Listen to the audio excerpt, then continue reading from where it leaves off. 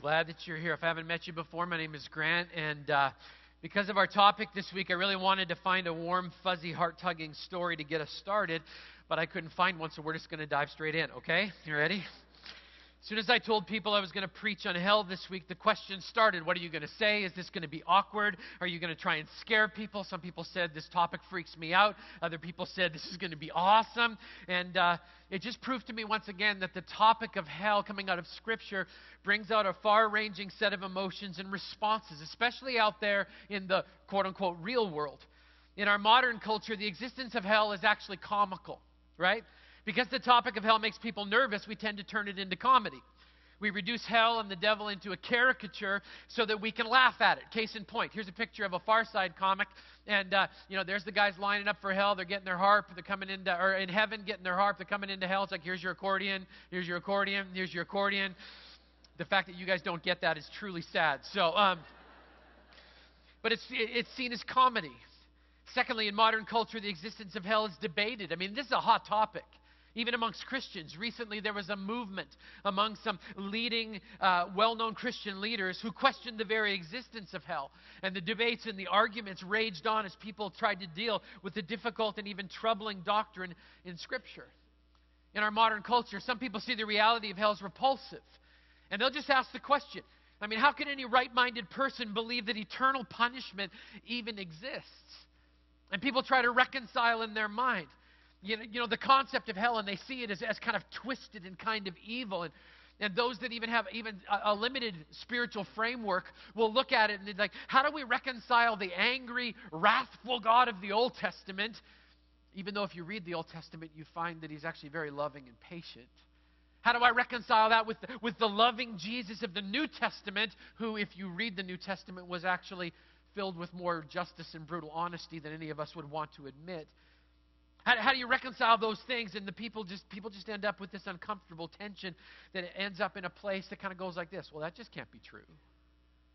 It just can't be true. I want to remind you of something this weekend. Just because something is hard doesn't make it untrue. Just because something's difficult to hear doesn't make it untrue. Here's another point. In our modern culture, the reality of hell is often seen as unjust. And I kind of laugh at this because we're such a justice-driven culture. I mean, if I cut you off on the guide, you want justice. Especially if my license plate is from a different country, you want me dead. That's what you're thinking, right? You know, justice must be... Trouble. All right? I mean, one traffic infraction that affects your life, and you break 8 out of 10 commandments within a mile. I mean, that's how it works, right? We hear of rape and molestation. We want justice. We tell somebody needs to stand up for justice until God stands up for justice, and then we judge Him. We ask the question, how could a loving God send people to hell? I would actually think in such a justice-driven culture that we would actually enjoy this. Because it means that there is a place where justice is going to be served, but it just seems like we get a little inconsistent with it when it gets personal. We're going to get to the myth about God sending people to hell in a few minutes, but I actually enjoy when people ask me this question. How could a loving God send people to hell? Because my response is both a statement and a question. And what I actually ask is, so what then you really want is everybody to get into heaven, right? And they're like, yes, I want everybody to get into heaven. I want God to just swing open the doors and we're all going to call it good. And they're just like, yes, that's what I'm talking about. I'm like, okay, then what that means is you want to share your eternity with the most evil of the evil. So you're going to have no problem standing beside Idi Amin, Adolf Hitler, Mussolini, Pol Pot, the worst of the serial killers of the world. And they're like, no, not them. Just good people. I'm like, oh, so then you do want justice. You just want justice on your terms. You want to be able to put the arrow with regards to who gets in and who doesn't get in. So you actually want justice. You just want to do it on your terms. Why don't you want to allow God to do justice on His terms? Do you actually think you're smarter than God? And they're like, no, that's not what I'm saying. That's not what I'm saying. Well, I never really thought about it this way. We all want justice. Can I really tick off the people that don't even believe that there's a God that exists? You want to know where your justice bent comes from? God. Because that part of His character is actually imprinted because you were created in His image. Let's keep moving. The reality of hell in our modern world is often misunderstood. People get a picture in their mind of God sitting in heaven and smiling and clapping as people pitch off of this eternal cliff into a lake of fire. And that's the picture we get, but the Bible says exactly the opposite is true. Ezekiel 33:11 says this, "As surely as I live, declares the sovereign Lord, I take no pleasure in the death of the wicked. But rather that they would turn from their ways and live. Turn from your evil ways." Apparently God gets no joy at all from this thing called hell. And the topic of hell, it just creates so many problems on so many levels. Because I met a guy this morning already, who's just like, I don't have any use for Christianity, but I really love Jesus. And he was bothered by the fact that Jesus actually talks about hell more than anybody else in Scripture. So we just have a hard time reconciling it. Jesus spoke of hell on multiple occasions. Matthew 13. He said, "The Son of Man will send out his angels, and they'll weed out of his kingdom everything that causes sin and all who do evil, and they will throw them into the fiery furnace where there'll be weeping and gnashing of teeth." Mark chapter 9:48, "And they will be thrown into hell where their worm does not die and the fire is not quenched." Matthew 25, "Then they will go away to eternal punishment, but the righteous to eternal life." And so we have to grasp and grapple with this entire idea of this whole thing. So if you're new to Christ the King, this is how we roll, okay? Because Jesus said it, we won't dodge it. Instead, we're going to dive straight in. And in Luke chapter 16, Jesus tells an account that includes hell, and he uses imagery, okay? Some people see imagery and they just dismiss it as kind of the story-driven fantasy part of what Jesus taught. But that's not the purpose of biblical imagery. I put it in your outline this way. In fact, it's exactly the opposite. In Scripture, imagery is pointing to a greater reality. The words are going to paint a picture, but the reality of those words can't even be encompassed within the words because the words are too limiting. All right, let me explain it this way. This is a picture that contains an image that contains a warning. All right? So if you see that hanging on a fence, you go on the other side of the fence and stick your hand in the wrong spot, you're going to get zapped, right? And apparently you're going to get zapped somewhat bad because the electricity is angry, right? You can see that, right? Okay? We look at the picture and we think that would not be good. But I want to tell you from experience, because I had a run-in with an electric cow fence when I was a young kid that I could not extract myself from. And I'm going to tell you something. That picture does not in any way, shape, or form capture the full experience of being electrocuted. Okay? I have been electrocuted. That picture is a nice rendering. The reality of it is so much worse. Believe me, it's another story for another time and another message, okay? To me, I look at the picture and I go, that guy got off easy. But Jesus is in this story. He's going to paint a picture that exposes a deep and difficult reality that's far more real and difficult than the words can even portray, okay? Let's read the Holy Bible together. Luke chapter 16. "There was a rich man who was dressed in purple and fine linen and lived in luxury every day. At his gate was laid a beggar named Lazarus, covered with sores and longing to eat what fell from the rich man's table. Even the dogs came and licked his sores. The time came when the beggar died, and the angels carried him to Abraham's side. The rich man also died and was buried. In hell, where he was in torment, he looked up and saw Abraham far away with Lazarus by his side. So he called to him, 'Father Abraham, have pity on me. Send Lazarus to dip the tip of his finger in water and cool my tongue, because I am in agony in this fire.' But Abraham replied, 'Son, remember that in your lifetime you received your good things, while Lazarus received bad things, but now he's comforted here, and you're in agony. Besides all of this, between us and you, a great chasm has been fixed, so that those who want to go from here to you cannot, nor can anyone cross from there to us.' He answered, 'Then I beg you, Father, send Lazarus to my father's house, for I have 5 brothers. Let him warn them, so they will not also come to this place of torment.' Abraham replied, 'They have Moses and the prophets. Let them listen to them.' 'No, Father Abraham,' he said, 'but if someone from the dead goes to them, they will repent.' He said to him, 'If they don't listen to Moses and the prophets, they'll not be convinced, even if someone rises from the dead.'" For those of you who are theologically astute, I want you to know that I fully understand that this is pre-resurrection, that this is to be absent from the body is to be present from the Lord. I understand where this fits with regards to Old Testament, New Covenant. I get all of that. What I want us to focus on today is the reality of what Jesus teaches here. This is what the Bible says. Jesus teaches that hell is a place of relational separation. I mean, I want you to notice that part of the description that Jesus uses includes distance, that there's relational removal. This happens in our culture. This is what happens when a person commits a crime against society. We remove them from relationship. And this man is experiencing deep pain because he's been removed from relationship. There's a loss of relationship. And it all hinges on this. The God who was once close is now far away. The God who was once intimate is now removed. And there's this great uncrossable chasm that's unfair, that's fixed between them, and nobody can come from either side. Jesus is teaching something here. It's the reality of hell, and it's about separation and isolation and profound loneliness. And I know nobody likes to hear that, but that's what Jesus says is true. The reason there's a chasm there and it's so unbelievably hopeless is because there's no redemption. There's no second chances. There's no repentance. There's no confession. There's no early release program. No, this separation, Jesus says, is permanent and forever. And forever is a really, really, really long time. When Braden and McKenna were small and they would misbehave, we would separate them from relationship. This is parenting 101, right? We put Braden in his room and he would sit on his bed and he would call to us because he hated being separated from us. We had to rethink it a little bit when we put McKenna in her room because we found out if we listened at the door that she'd actually go in there and throw a party all by herself. And so, new angle, right? Her punishment was you have to stay right here with us, you know? It's like but for both of them, as their life has gone on, they realize that separation is unbelievably painful. That's what Jesus is saying here. It's a separation that doesn't have an ending to it.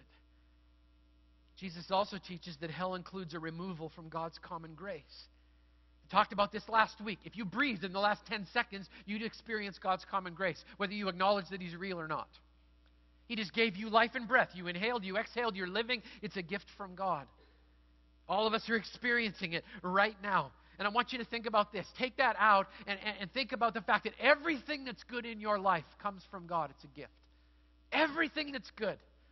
The best music, the best art, the best of everything is yours because it's a gift from God. Now imagine that it was completely gone and completely removed. Do you notice in the story what the man asks for? Water. One drop. That's all I'm looking for. I want one drop on the end of somebody's finger to cool my tongue. We can't even conceive of a life without water. Especially in the Northwest. I mean, we get God's common grace a lot, right? We can't even conceive of life without water. My question is, what if that was gone? I mean, does it have to be gone before we discover what a beautiful gift it actually is? I mean, here the common grace of God is water, and it's gone, and it's replaced with an unquenchable thirst that goes on forever and ever and ever and ever. Let's keep going. Jesus teaches that hell, the reality of hell is torment. I wish I could make this easier and nicer. Had a young lady after the last service. She goes, I did not enjoy a word that you said. But thank you.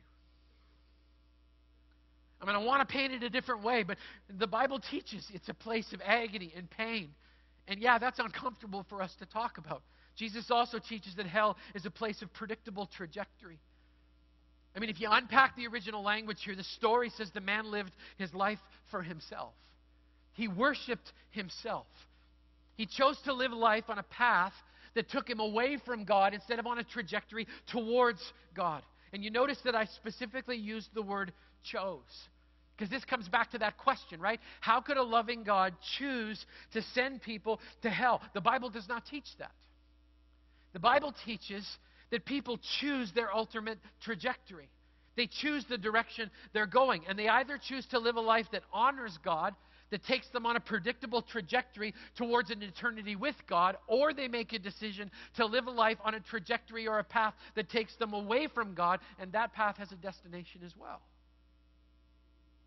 Now, this is amazing to me, because even though I chose for most of my life to be on a trajectory away from God, This is where the love of God steps in, because every step of the way that I took away from him, he called me and pursued me and invited me to course correct the trajectory of my life. He pleads for all of his children to change the trajectory by giving themselves to the one who died for their sin so that they could be in relationship for eternity.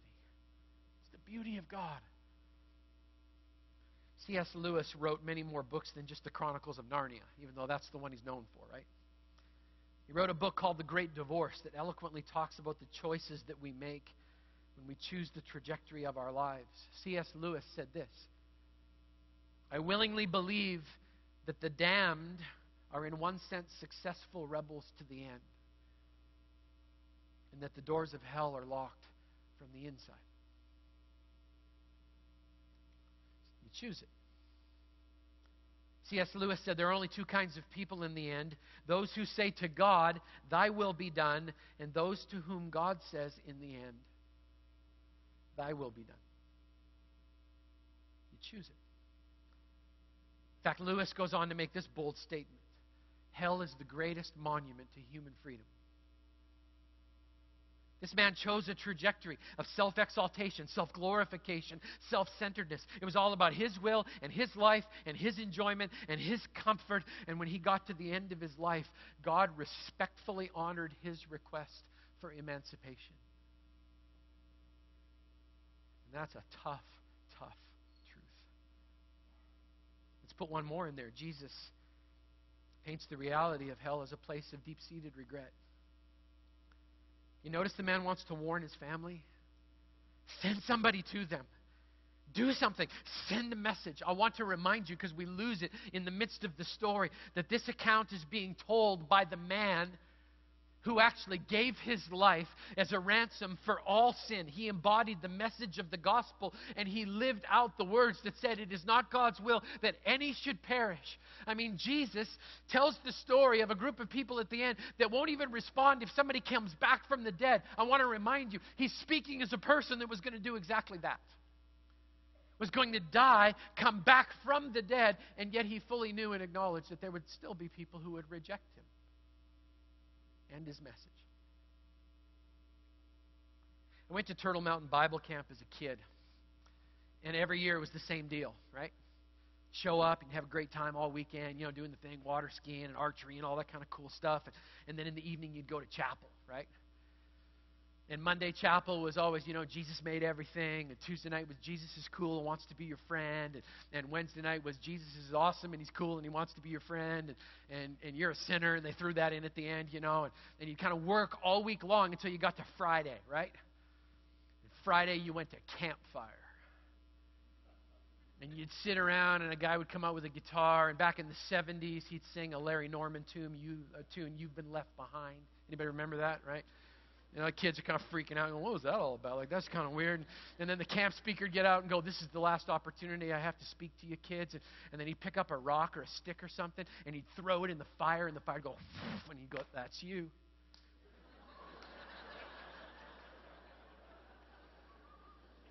You leave camp without Jesus, that's you. And all the kids are like, I don't want to go to hell. Do you want to go to hell? I want to do that. I want to burn out and be a crispy critter. What's the deal? I mean, I don't even like the smell of smoke, and this is really, really bad. How do I get to Give me Jesus. Give me Jesus, please. I got saved every summer my whole adolescent life. Coming back to Jesus. I'm sorry. I don't want to go to hell. And 2 weeks after I got home, I'm back doing exactly what I'd done before. You know why that is? Avoiding hell is not a good reason to become a follower or disciple of Jesus Christ. It won't last. Tim Keller once said this: being afraid of hell will not keep you out of it.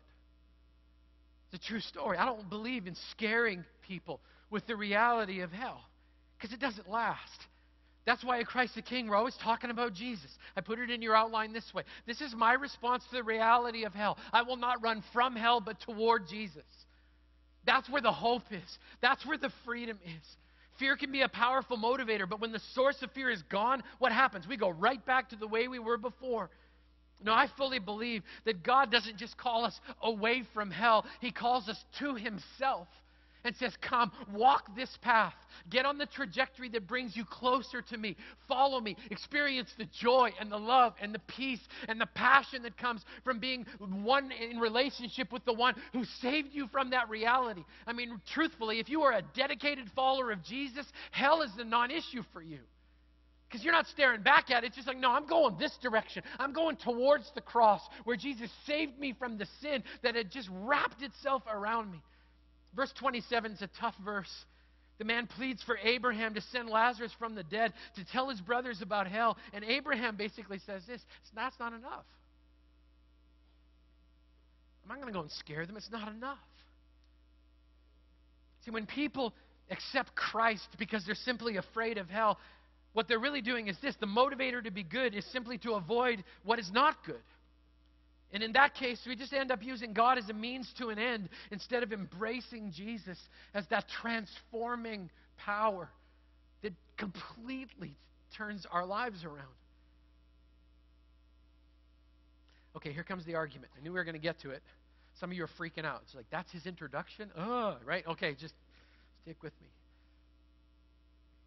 I did my pastoral internship in Brandon, Manitoba, and so I show up the first day, and I'm in a, training to be a pastor, and the pastor says, here's what's going to happen. You're going to teach adult Sunday school, preach on Sunday morning, preach on Sunday night, do the Wednesday evening adult Bible study, and you're going to lead the choir.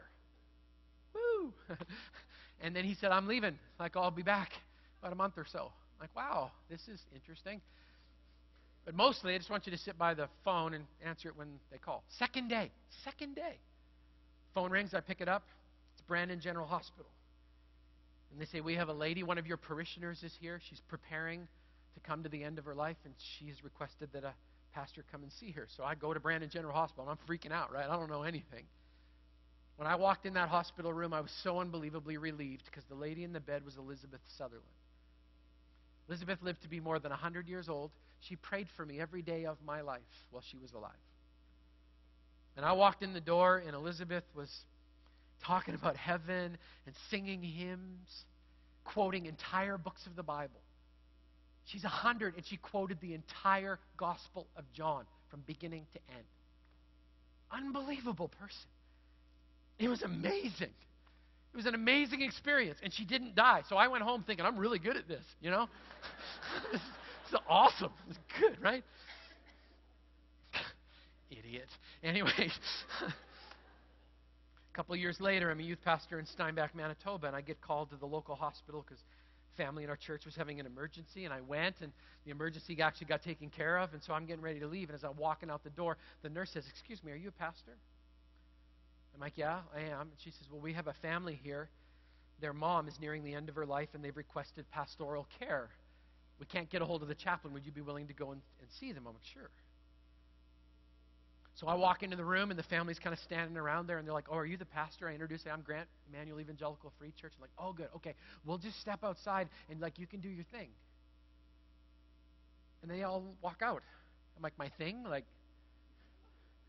me to sprinkle clergy dust over her? What do you want me to do? I don't know what you want me to pray. So I sat down, and I met Millie. And I tell Millie who I am, and I said, Millie, have you made your peace with God? And she said, no. So I launch into the gospel. I'm a good Baptist kid, so I took her on the Roman road to salvation, okay? Some of you are like, yeah, that's what we're talking about right there. Started Romans 3, started working from there, laid out the plan of salvation as best I could, and then I asked her the question, Millie, would you like to accept Jesus Christ as your personal Lord and Savior right now? And she squeezed my hand and said, no, thank you, dear.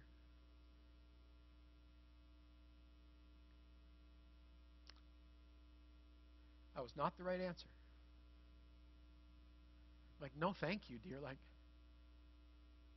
not supposed to turn this down, and especially not politely. What do you mean, no, thank you? That's not the way this is supposed to go. I'm supposed to do this, and then you're supposed to cry, and then I'm supposed to cry. And then we pray together, and then it's all good. And your family comes back in, and it's going to be awesome. And her answer was no. So her family comes back into the room, and they give me that look like, we're good, right?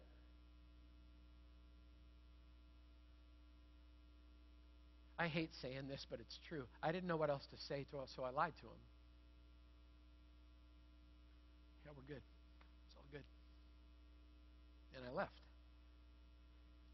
And I got in my car in the middle of the Manitoba winter, and I drove home, and I argued with God all the way home. And my argument with God went like this: how could hell for Millie possibly be right? It doesn't make any sense. And I get it for the bad people, but she seemed so unbelievably sweet. And when I finally stopped yakking, when I finally stopped talking, this is what God said to me in the depth of my soul. It's not right. There's nothing right about it. She's my daughter. I loved her. I've called to her every moment of her life. I've begged her to change the trajectory of her life. I died so that she could know me. I kept asking over and over and over again, and her answer was always no. There's nothing right about this. Grant, my heart is broken over this. I don't want this. I don't want this choice. I want my children to live. I came that they would have life and have it to the full, and she just pushed it back. I don't like any of this.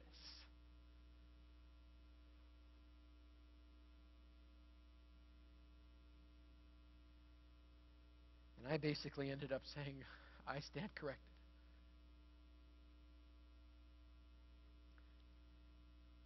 My prayer this weekend is that you'll hear God's heart in this message. The loving heart of God that says, there are two trajectories. Choose the one that brings you towards me. Please. My prayer is that you'll reject misperceptions about God's character. That if you've always believed that somehow God's got some kind of a kick out of this whole thing, that you would stand before God today and just say, I stand corrected. I was wrong. My prayer is that we'll all take responsibility for the trajectory of our lives. My prayer is that the reality of Jesus will draw us towards an eternity with Him, not without Him.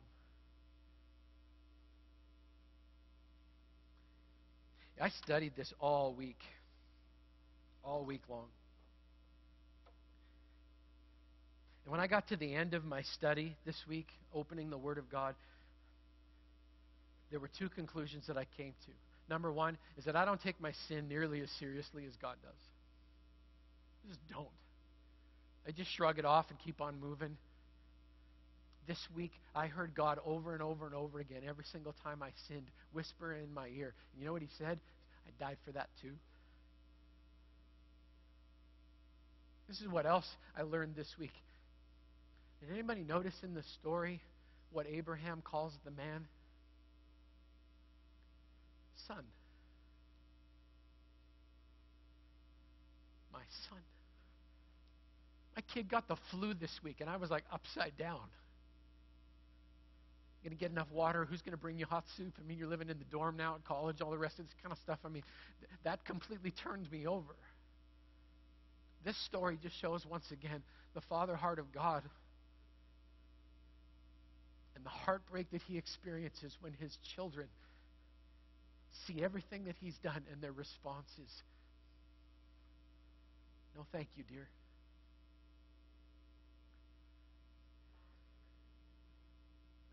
You have no idea how much I want to just tell you a nice, warm, fuzzy story right now so we can all just be okay. Because, like, the tension in the room is like, yeah.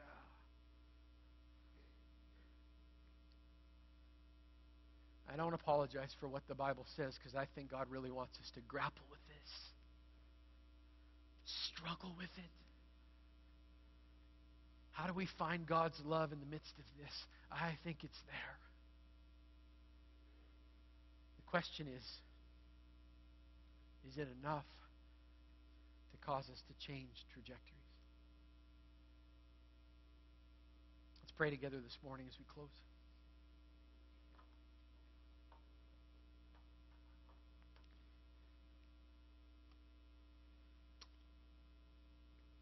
Father God, I pray for each one of us, and I pray that for those who are here who have a personal relationship with Jesus Christ, I pray that they would know that their trajectory is taking them to a beautiful destination beyond eternity. And I pray that we would be so unbelievably thankful this weekend for the fact that of all people, that you would love us to the point of drawing us to yourself. I pray for God's people that we would see your common grace and your personal specific grace, and that we would walk out of here today just deeply blessed that we've been rescued, saved. Lord, I pray for those right now who may be skeptical, who are just uncomfortable in the midst of this. I pray that they would hear you calling to them, saying, change the trajectory of your life. Don't push my love away. Receive it.